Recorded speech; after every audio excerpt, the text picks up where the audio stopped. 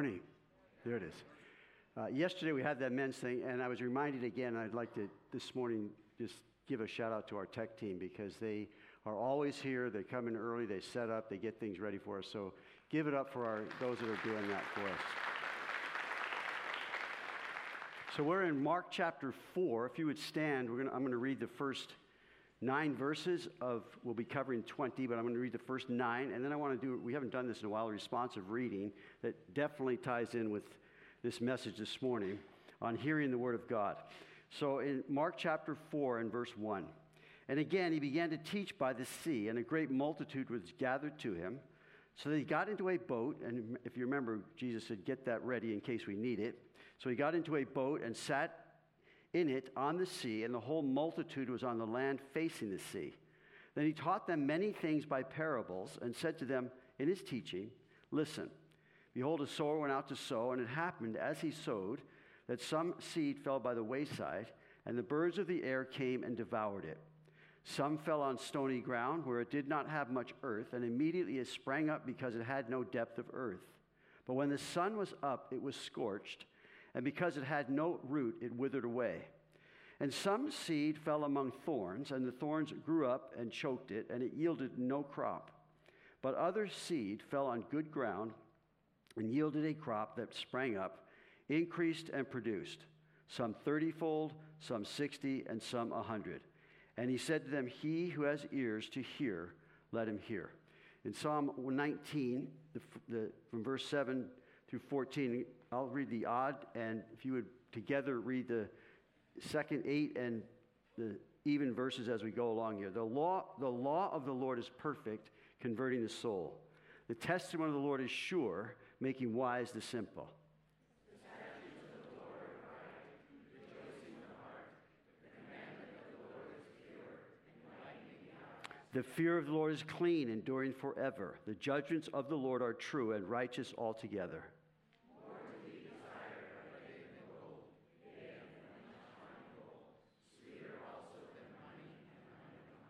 Moreover, by them your servant is warned, and in keeping them there is great reward. Who can understand his errors? Cleanse me from secret faults. Keep back your servant also from presumptuous sins. Let them not have dominion over me. Then I shall be blameless, and I shall be innocent of great transgression.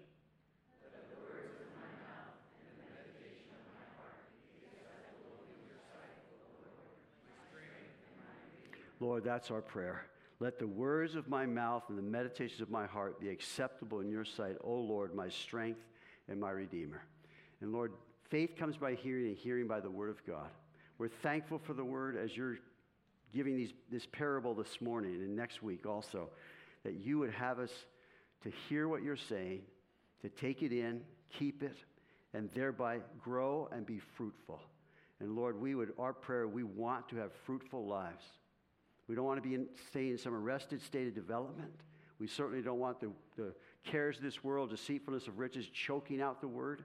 So I ask, Lord, this morning, the things that I prepared, break them fresh, feed us, we're hungry, give us ears to hear under, hear submitted, hear surrendered, whatever you want to say to us, Lord, I pray we have a heart ready and wanting and desiring after and just pushing on and pressing on to do the things that you've called us to in your word. So by the Holy Spirit, give us ears to hear and guide us this morning. In Jesus' name, amen. You can be seated. Is this thing echoing?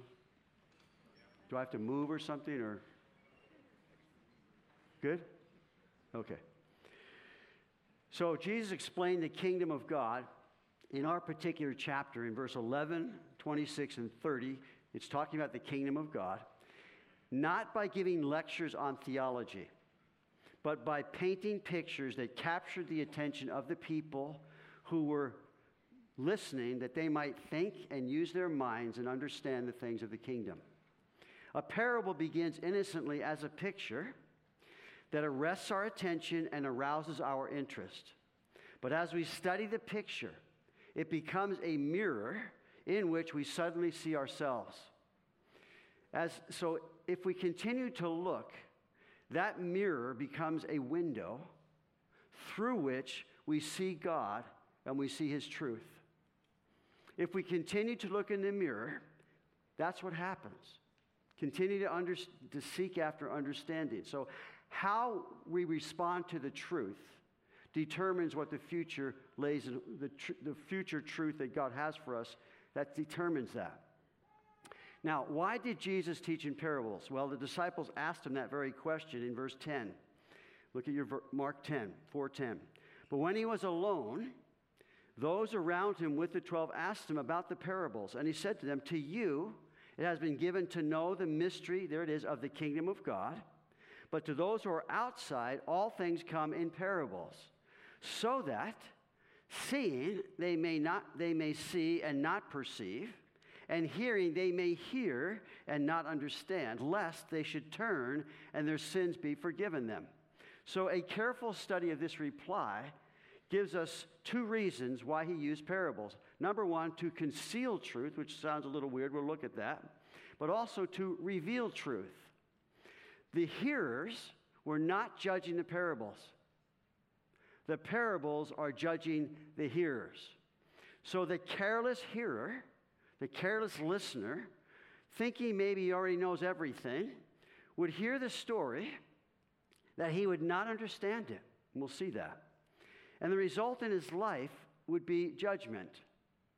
The sincere hearer, with a desire to know God's truth. Are you desiring to know God's truth? I believe that you are.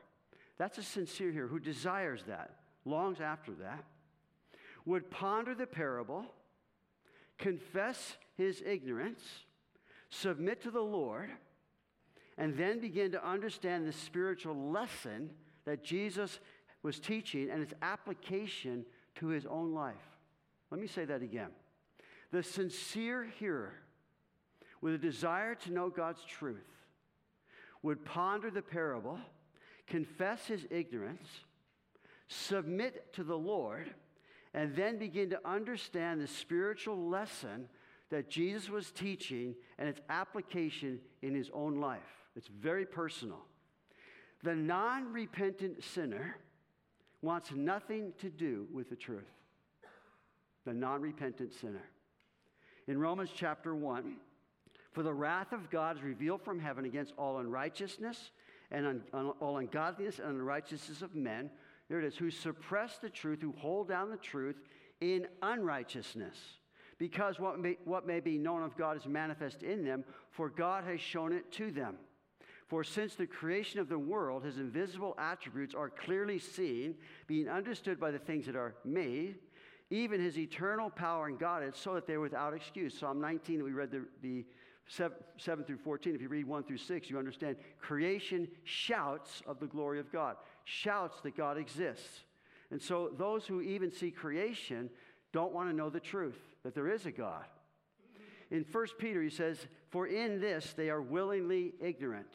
In Romans, it says they're without excuse.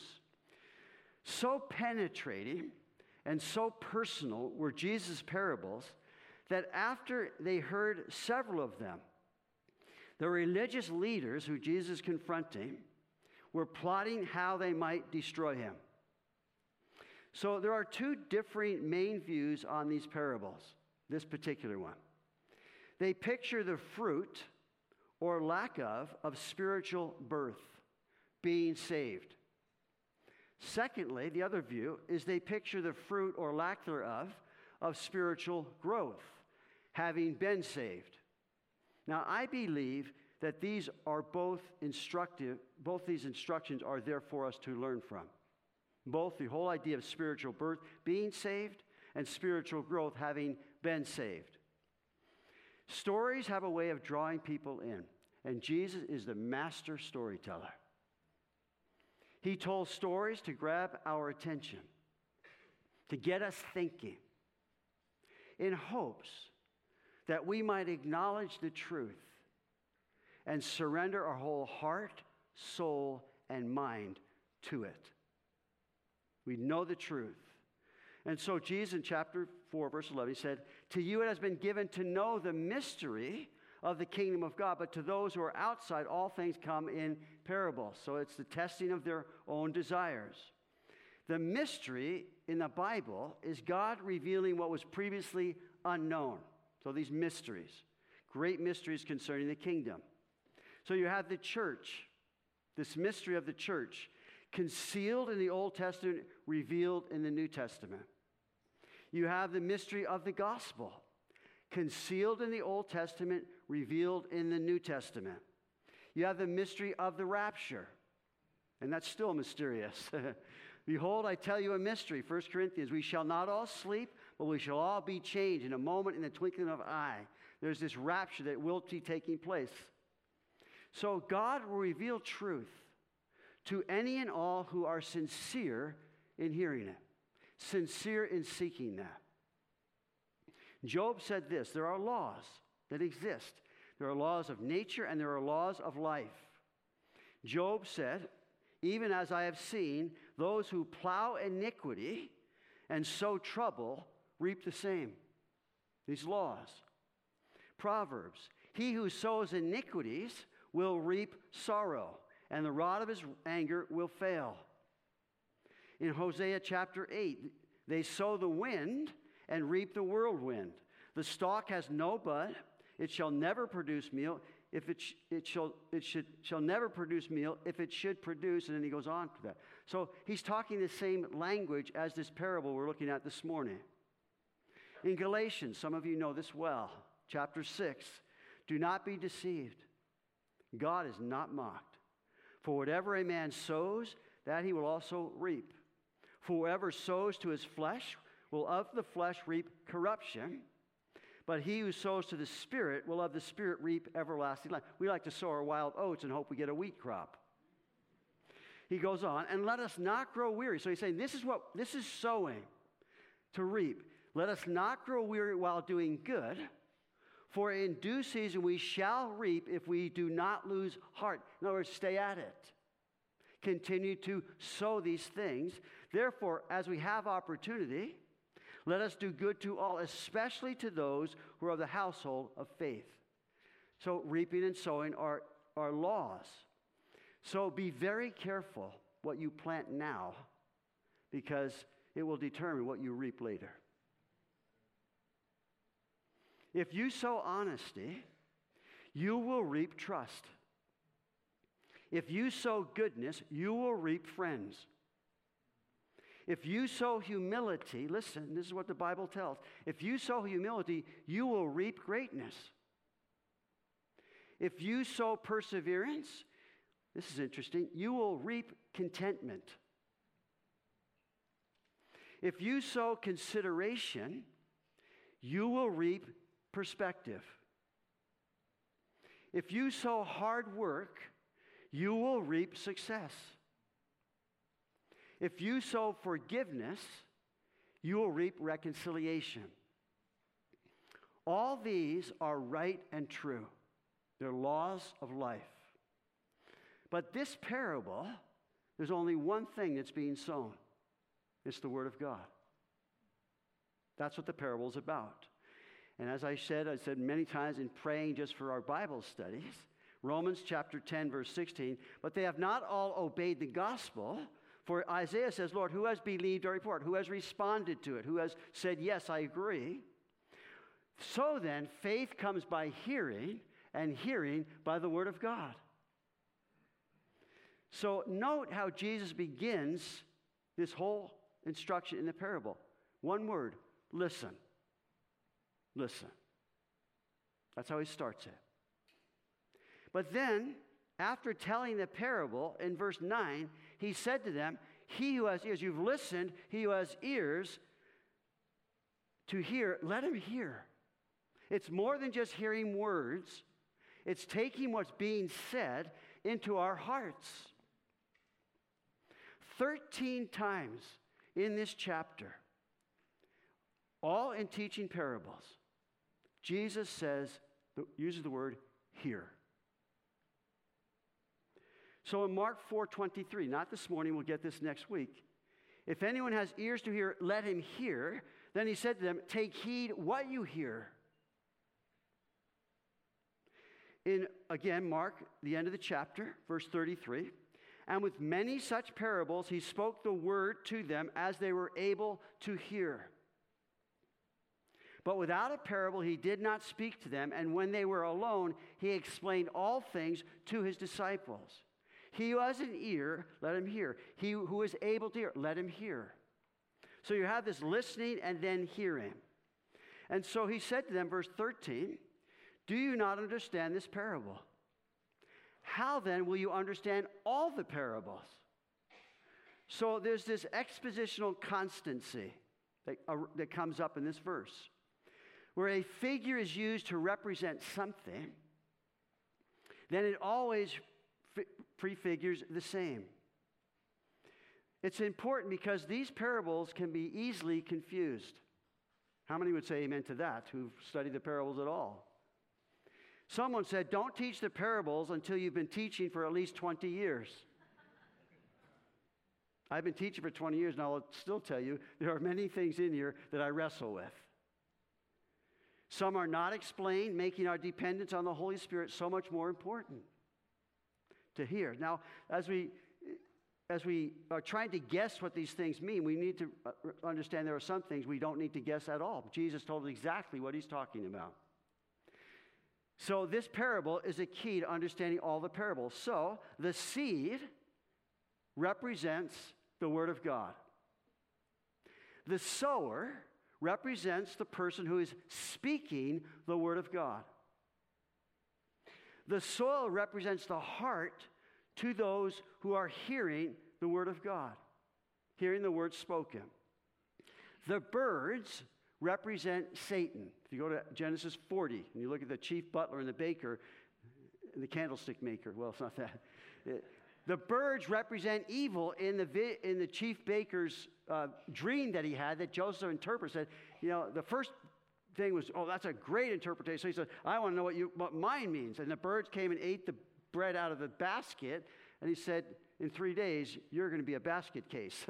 You're going to be done. So birds represent Satan, and they represent evil. Leaven, not in this parable, but leaven represents sin in the Bible. So some, again, are not explained. These are this morning. The specific details are not of central importance in a parable. There's one message. A good example of that is in Luke chapter 10, where Jesus said, he was asked, who is my neighbor? Wanting to justify himself, who is my neighbor? So Jesus gave that whole parable about the man who went down and was found fell among thieves, was beaten and robbed, and the priest comes by, and these guys come by, and his whole point in that is not the priest, it's not the guy, it's the whole idea, who's my neighbor? One point in the parable. In this one, it's hearing the Word of God. How are we hearing the Word of God? Now, a parable also is different from an allegory. An allegory, most every detail has some spiritual symbolism. The Pilgrim's Progress is an allegory, a fantastic allegory that you can read of the Christian life. The parable of the soils is also found in Matthew 13 that we're looking at this morning, Matthew 13 and in Luke chapter 8, which what I want to do this morning in looking through this whole thing is when those add some further nuances, some further detail, I want to put those up that go along with our study here in Mark. So, Mark chapter 4, verse 2. I hope your Bibles you'll go along with me in the passage. Then he taught them many things by parables and said to them in his teaching, listen, behold, a sower went to sow. So the seed is the word of God. The sower is the person speaking that. The soil is the hearts. And it happened as he sowed. So here we are. As he sowed, that some seed fell by the wayside, and the birds of the air came and devoured it. Okay, that's the picture. In Luke chapter 8, he says, a sower went out to sow his seed, and as he sowed, some fell by the wayside, and here it is, the little detail, and it was trampled down, and the birds of the air devoured it. Now in verse 15, our chapter this morning, he explains it. And these are the ones by the wayside where the word is sown. When they hear, Satan comes immediately and takes away the word that was sown in their hearts. Now again, Matthew adds detail. When anyone hears the word by the kingdom and does not understand it, Then the wicked one comes and snatches away what was sown in his heart. This is he who receives seed by the wayside. So he didn't understand it. In Luke chapter 8, a little more detail. Those by the wayside are the ones who hear, then the devil comes and takes away the word out of their hearts. Now notice, lest they should believe and be saved. So that seems to point to the fact that this parable is talking about those who are going to be saved. What is hearer number one? What's the lesson? Hearer number one is a hardened response to the Word of God. It's hard. The result, Satan immediately takes away the Word. There's no crop and there's no fruit. The reason, they hear the Word and that's it. Goes in one ear and out the other. It's as though their heart condition is that these truths are for the birds. It just does nothing. They blow it off. And Satan is happy to immediately come and take it. Now, sin is the root cause for all hardness of heart. But there are things that get in the way of people hearing what's being said and caring about it at all.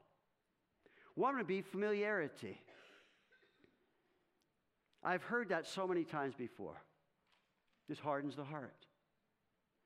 Indifference hardens the heart. Been there, done that. Prejudices, biases, preconceived ideas harden the heart. I think of that as, yeah, right. Now, here's one that I think is important, and that is hurts. It says it was trampled, it was trampled. And many a heart has been trampled in this world, hardened because of hurts. It's like the ground has been trampled in their hearts so many times, they are done. And I think it's important that we're sensitive to that, to all of these really. That there are times when we speak the word and they hear the word and there's no response whatsoever. And we also need to be aware that there is an enemy that we face that is very happy to rob it the minute it gets there. And so we need to be vigilant in understanding that and go at it again. One time may not do it. 2 times may not do it. But know this, God is working through His Word to bring people to salvation through the gospel. And many times it's not hearing it once. It's hearing it twice or 3 times. And we need to be sensitive. We have an adversary. Yesterday we talked all about this battle that we're in spiritually. We have an adversary who is opposed to anything that has any bearing on someone's salvation. And the word goes out, and it's like, bam, it made absolutely no impact whatsoever for many different reasons. And we have this second response in verse 5. Some fell on stony ground where it did not have much earth, and immediately, this is an important word in this one, immediately it sprang up because it had no depth of earth. But when the sun was up, it was scorched, and because it had no root, it withered away. Now it's interesting. In Luke, he says, some fell on rock. So you have a picture of ground where it's just like very little soil at all. It's rocky. Now Jesus explains this in verse 16. These likewise are the ones sown on stony ground, who when they hear the word, immediately, notice, receive it with gladness. And they have no root in themselves, and so endure for a time, only for a time. Afterward, when tribulation or persecution arises from the word, for the word's sake, immediately they stumble. In Matthew chapter 13, same in Jesus explaining, he who received the seed on stony places, this is he who hears the word and immediately receives it with joy. Yet he has no root in himself, but endures only for a while. There's a little detail. Endures only for a while. He endures. For when tribulation or persecution arises because of the word, immediately he stumbles. In Luke, but the ones on the rock are those who, when they hear, receive the word with joy, and these have no root, who believe, little detail, who believe for a while, in Matthew, who endure for a while, they believe for a while, and in time of temptation fall away. So here, number 2, it's an emotional response to the Word of God. With joy, woo, cool. Immediately believing. But it says there, the result is they immediately stumble. No crop, no fruit. This emotional response to the Word of God. What's the reason? They hear the Word of God and are moved by it. They hear the Word of God and it sounds great until it gets difficult. Until life smacks them in the face, even though they are believing these things. And I think of it, it's like, this isn't what I signed up for. And that's the damage that's done through a feel-good gospel. Through eliminating these needed things of guilt before God. Of sin and what it's caused. Of hell being real. Oh, I'm just going to make you tickle your ears. And Paul warned against that. No, in the last days there's going to be these, that their ears, they don't want to hear sound doctrine. He says, preach the word, be ready in season, out of season, convince, rebuke with all longsuffering and doctrine. For the time will come when they will not endure sound doctrine, but according to their own desires, they have itching ears, and they'll turn away from the truth and be turned aside to fables. See, Paul said, you preach the word and keep preaching the word. Because people, that's just human nature, that's the fallen nature. Immediately they stumble. Why? Because it's not what they thought it was going to be. All rosy and nice. And how many here as believers for any length of time would say, yeah, being a Christian in a fallen world with a Satan and his cronies and our flesh is not many times this whole thing of, whew. It's a path that necessitates working through difficulties. But the end of those labors is the freedom that God promised us by the Holy Spirit in knowing Him and being set free. You shall know what? The truth. And the truth shall set you free. Complete surrender to Jesus Christ in everything is the freedom that we long for. Being a slave of Christ. In other words, there's no such thing as instant growth. The only thing that grows rapidly and repeatedly out of the ground are weeds. Put the nicest lawn you want in there, I'm telling you, the weeds will come. Feelings can certainly respond to the Word of God. And that's right. That's how we're created. But feelings will not root the Word of God. They won't do it. The banner over our culture reads thus: if it feels good, do it. If it doesn't, then quit. If it doesn't feel good, be done with it.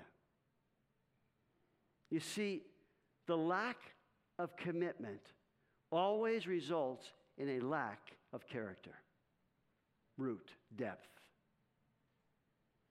Easy come, easy go. When trials and persecutions bear down on you, bare emotions will not do it.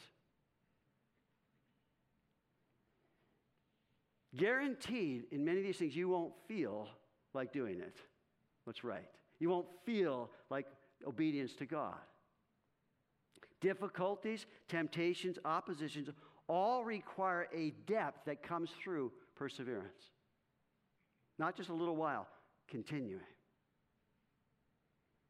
Trials, as a believer, require a willing depth of faith to learn in it and to learn through it and to glorify God in the end.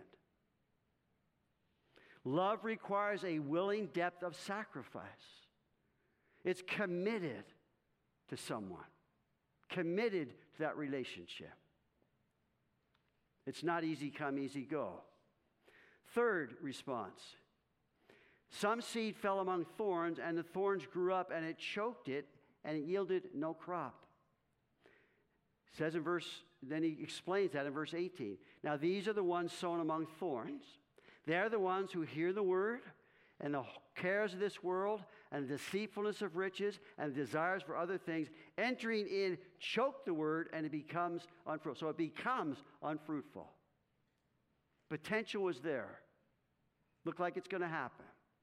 In Luke chapter 8, now the ones that fell among thorns are those who, when they have heard, go out and are choked with cares, riches, and pleasures of life. And notice, and bring no fruit to maturity. To become unfruitful, or it was there, but it never was brought to maturity. Here, number 3 is a divided response to the Word of God. The result becomes unfruitful or brings no fruit to maturity. In other words, there's competition that's going on. There's the invasion of other things that begin to choke you. Why? The reason. They hear the word and are motivated by it. But other things choke out, strangle those motivations, those intentions. You see, the natural bent of the flesh is to strangle potential spiritual growth. The flesh lusts against the spirit, and the spirit against the flesh, and these two are contrary to one another so that you don't do the things you want to do. Paul talked about that same wrestling. Thus, as I look at this, I think that applies to the one who is already believed, who is being saved.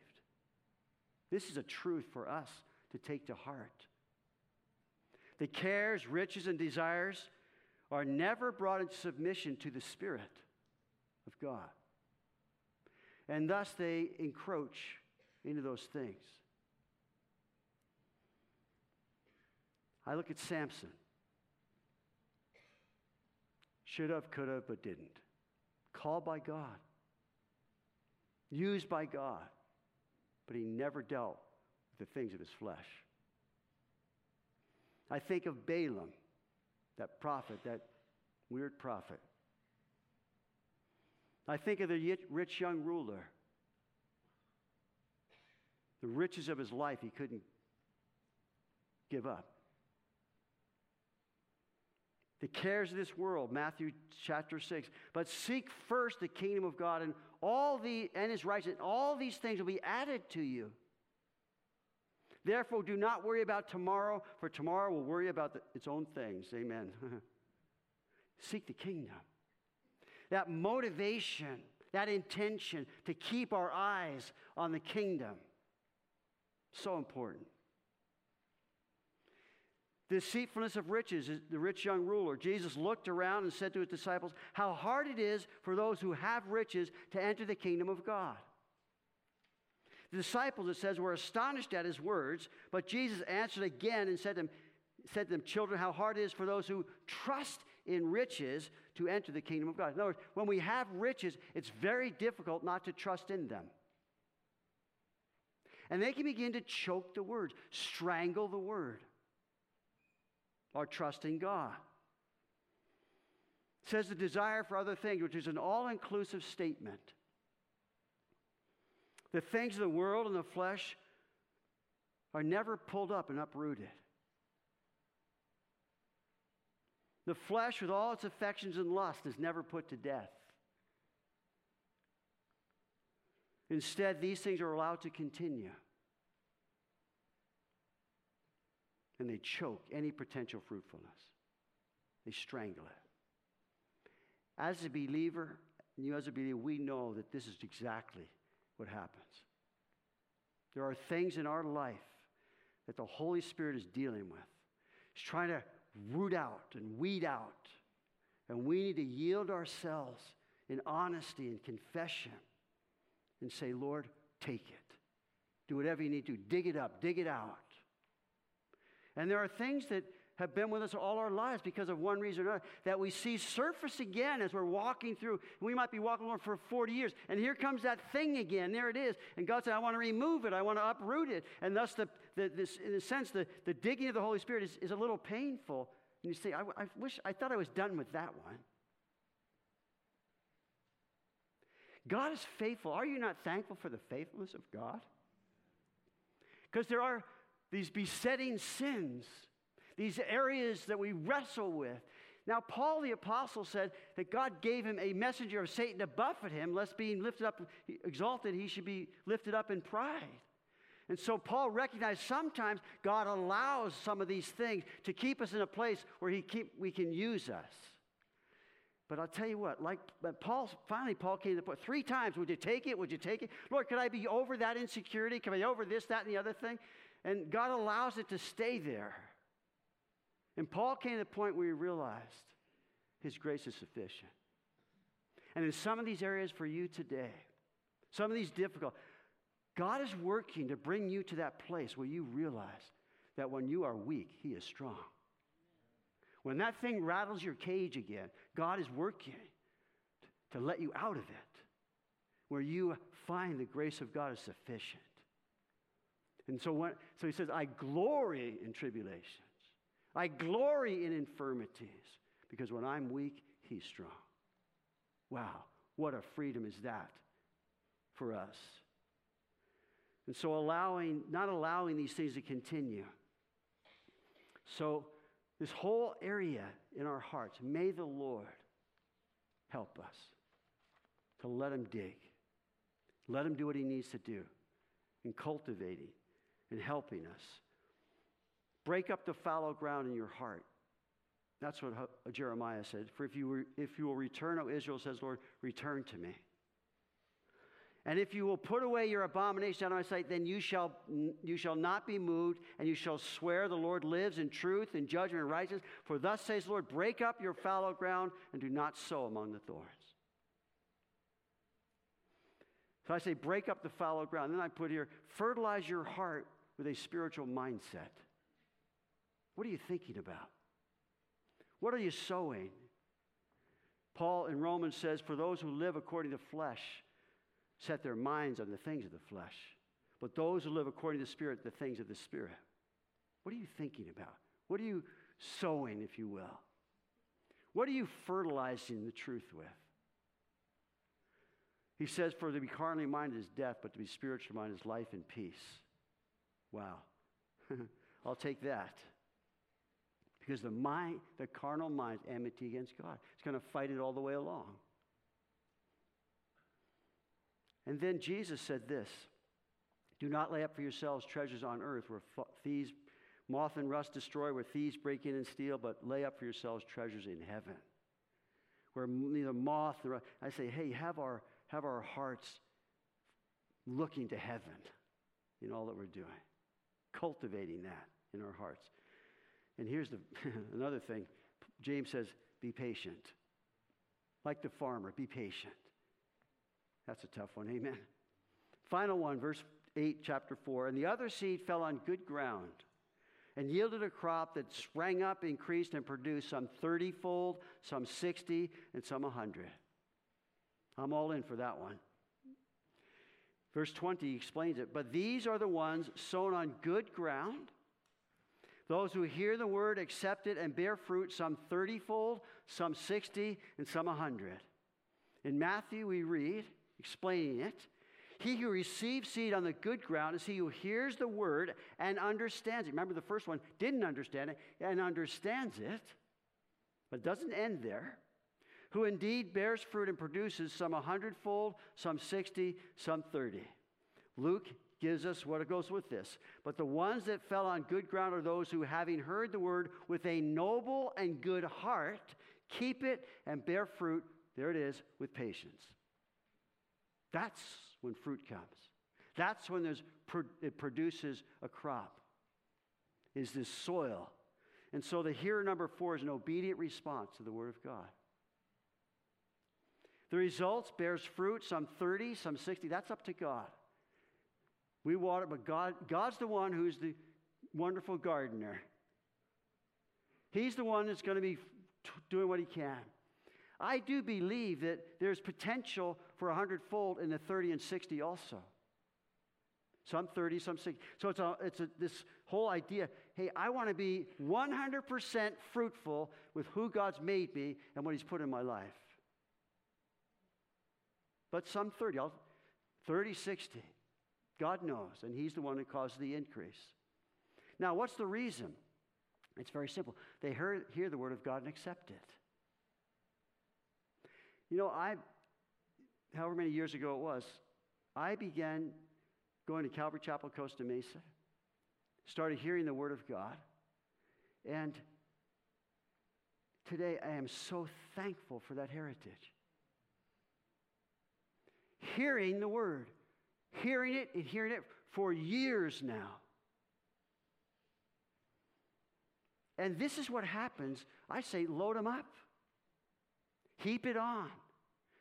Because the more the word, the more potential for 100-fold in hearing it. And so the result is bearing fruit. But the reason they hear the word and accept it, they hear the word and are committed to keeping it. And thus, give me it again, give me it again, give me it again, remind me again, exhort me again, rebuke me again. Let the word rain on day in, day out, week in, week out, month in, month out, year in, year out. Let the word rain down into my heart and bring forth fruit. And so this noble and good heart, they hear the word and they keep it and bear fruit with a noble heart. In other words, there's honesty to it. There's a receptivity to it. Can I have the worship team come up and we'll close together? Again, hearing the word, committed to keeping it. What have you heard this morning? What have I heard this morning as I'm reading this and getting out of it the things that the Holy Spirit wants? The thing is we want to leave here having heard the word and then with the motivation to keep it, with a heart to keep it, to say, Lord, you help me. Dig down, whatever it is. So the first response is a hardened response. I don't want that. The second is an emotional response. I love the emotions, but I know they're not going to take me to the depth needed to root it, truth. The divided response, Lord, you got to help me. Cares of this world, deceitfulness of riches, and the desire for other things. I see those things. Lord, shine the light, sun it out, dig it out, so that I am walking with you with a noble heart. Keep me with a noble heart. And Lord, here's the final thing is, Elliot gets ready here. Lord, would you help me to be patient? Would you help me to keep on keeping on? Be patient in growing and be perfect in perseverance in my patience with you. Would you stand together? Let's worship the Lord in song and I'll close this.